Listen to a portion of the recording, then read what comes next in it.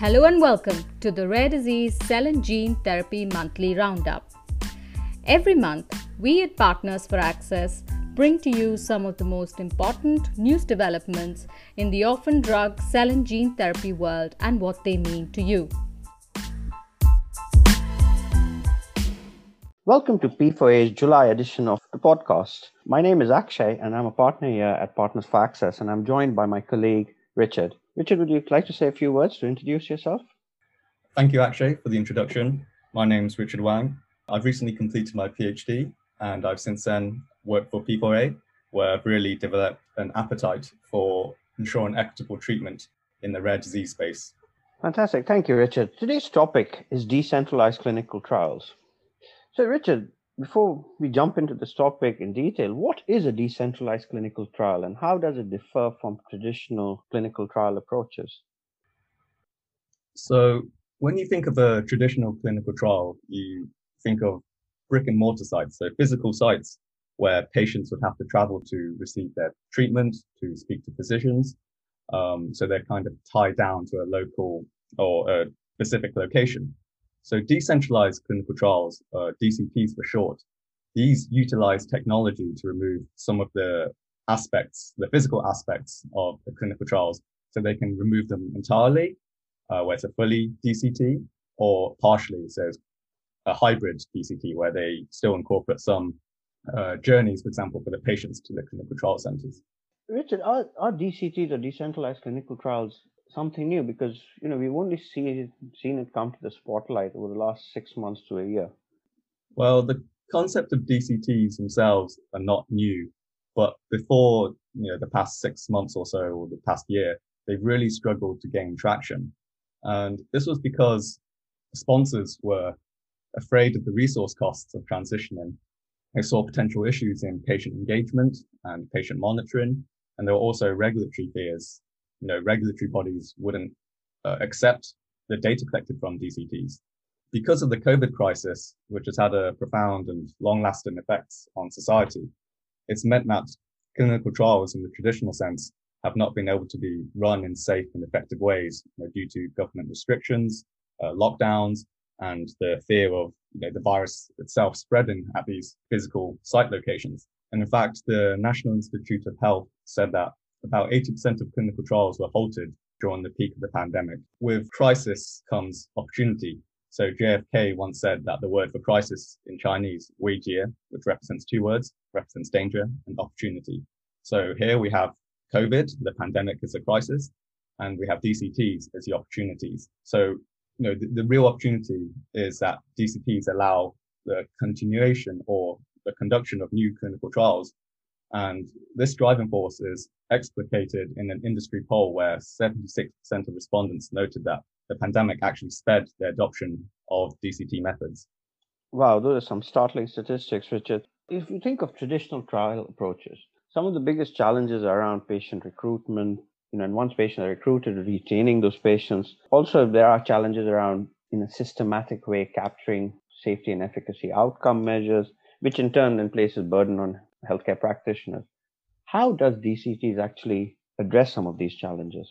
Yeah, so first of all, we talk about patient retention, having patients stay on the trial. It's been shown that for every 30 miles a patient has to travel to the clinical trial site, there's a drop in 10% in terms of retention. So it's really important to be able to have convenient locations for patients to travel to.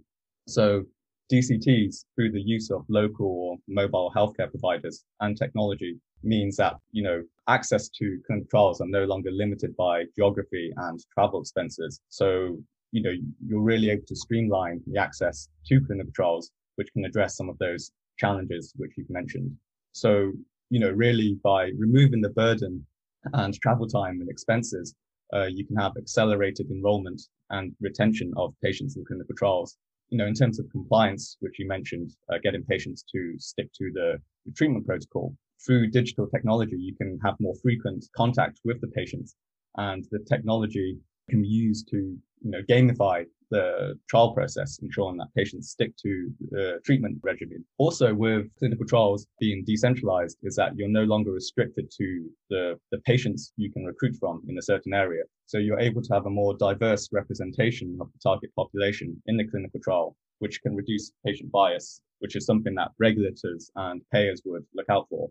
There's also the potential to provide better data through a DCT. So, for example, measurements can be acquired more frequently or even continuously, since they're not restricted by scheduled clinical visits. So this also means that information about a patient's day-to-day experiences outside the controlled clinical environment can be gathered. And what's more is that DCTs have the potential to provide better care. So clinical research staff would be less burdened with collecting basic data for patient-driven clinical visits if the data can already be collected beforehand remotely. So what this means is that it gives more time for patients to actually spend with the physician when they do visit a trial center, to talk more about their problems or the treatment. So you can provide a better care that way. From what you've been educating us around DCTs, Richard, it's becoming clear that digital health technologies play a critical role. Is technology a driver or a limiter today for driving decentralized clinical trials? So, it's a double-edged sword, let's say. But I'll first talk about the role which it plays. It has a huge role.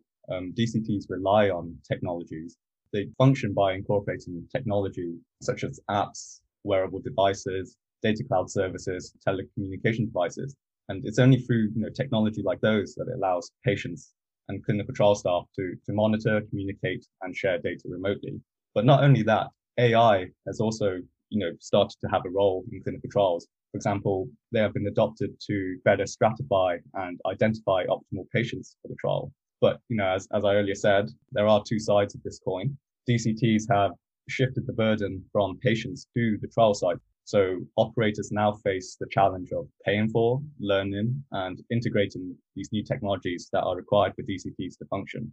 Surrounding technology, there are also privacy laws surrounding the data that is collected, which are often complex and difficult to navigate, which also vary country to country.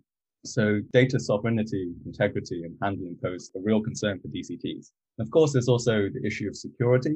So making sure that patients that are enrolled in the trial are actually the right patients, are actually, the patients submitting the data. So you don't have anyone falsifying data by, giving the wearable technology to their brother or sister, for example. So this is a unique challenge to DCTs. And, facial recognition, security might be ways to navigate this in the future. So what we really need, what DCT really needs is a clear map of the flow of the data, who controls it, and how it's stored. But it's looking hopeful. There's been recent record levels of venture capital investments in digital health, so it's easy to envisage that DCTs will only become more accessible and easier to manage as these new technologies develop in the field. But Richard, you also mentioned that this adoption of digital health technologies does add additional burdens, especially for the trial sites as well as for pharma companies. So do you see this trend continuing in a post-COVID world? Do you see pharma companies continuing to pursue decentralized clinical trial approaches? Or are they going to revert back to their tried and tested traditional methods instead? I think so. I think, everything's kind of pointing to DCTs. It's the same with many things. For example, working from home, a lot of things seem to be staying after the pandemic is over. So, with the recent experience of DCTs, almost forced experience of DCTs during the pandemic, clinical trial operators have really recognized the advantages of a decentralized approach. And in fact, a CEO of a clinical trial technology provider company has said that, they believe that as many as 70% of new protocols will retain at least some elements of a decentralized clinical trial. And also, as we've already mentioned, the technology is maturing with all this investment. There's also a positive regulatory direction in the guidance of DCTs. So the EMA, the European Medicines Agency, has expressed the need to modernize the regulatory framework to enable decentralized models of clinical trials and the ability to directly collect data. And across the pond, the FDA has also expressed openness to new technology adoption in clinical trials. In other words, I believe DCTs are going to be staying well beyond the end of the pandemic. It's really reassuring to see that even the regulators are trying to adapt their approaches to enable proliferation of DCTs in the future. But do you feel there are any specific therapy areas, i.e. orphan drugs or cell and gene therapies, where DCTs may have a bigger role to play? Absolutely. I think, the need for a patient-centric approach of DCTs is even more evident for clinical trials in, as you mentioned, the orphan and ultra-rare disease space, and also the cell and gene therapy space. This is because orphan diseases, in its name, the patient population itself is very sparse and widely distributed. So there's a particularly slow enrollment of patients in the traditional clinical trials. So being able to recruit patients from a wider distance will really help alleviate, this slow enrollment. But also, outside of enrolling patients, the benefits of adopting DCT technology for cell and gene therapies does not end when the trial itself ends. The FDA, for example, mandates long-term follow-up for 15 years for cell and gene therapies. This collects real-world evidence and safety data. So through, utilizing DCTs, you already established the methodology, or, you have systems in place for this remote monitoring and data collection. Telemedicine can really greatly facilitate real-world evidence and safety data collection during the follow-up periods. And, this real-world evidence collection can really help satisfy the regulators and payers and demonstrate the real-world value of cell and gene therapy treatments. But also collecting all this data can generally help better understand these orphan diseases, which are currently misunderstood.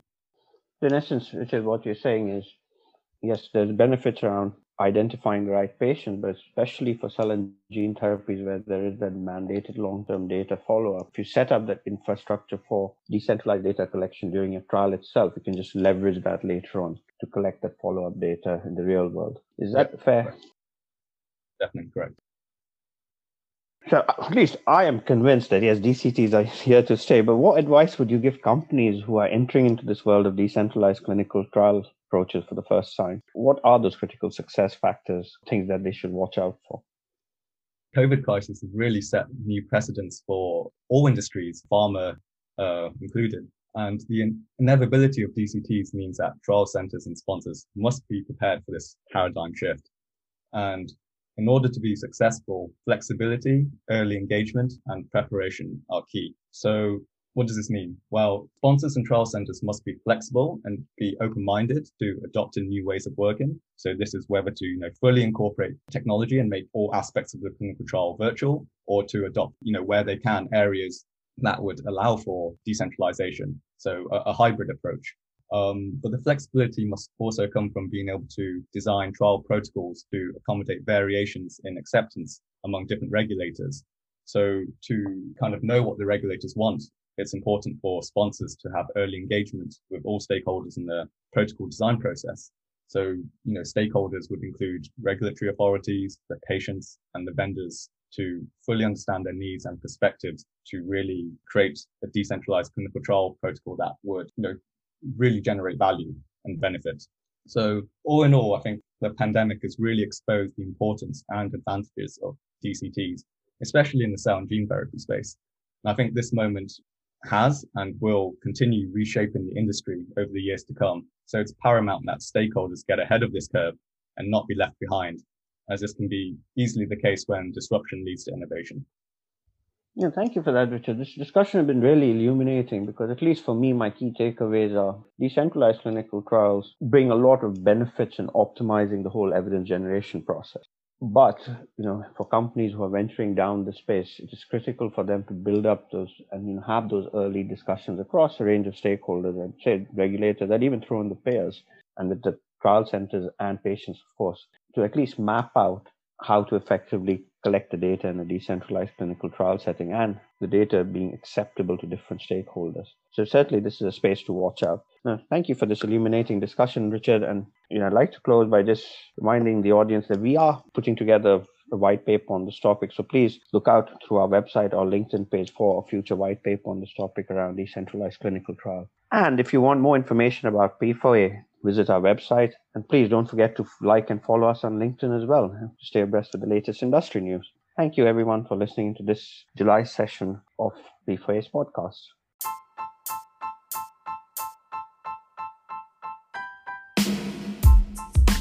And that's it for this month. For more news and analysis, go to our website www.partnersforaccess.com. Subscribe to our podcast on iTunes or wherever you listen to your podcasts, and don't forget to leave a review. We'd love to hear your feedback. Thanks for listening. See you next month.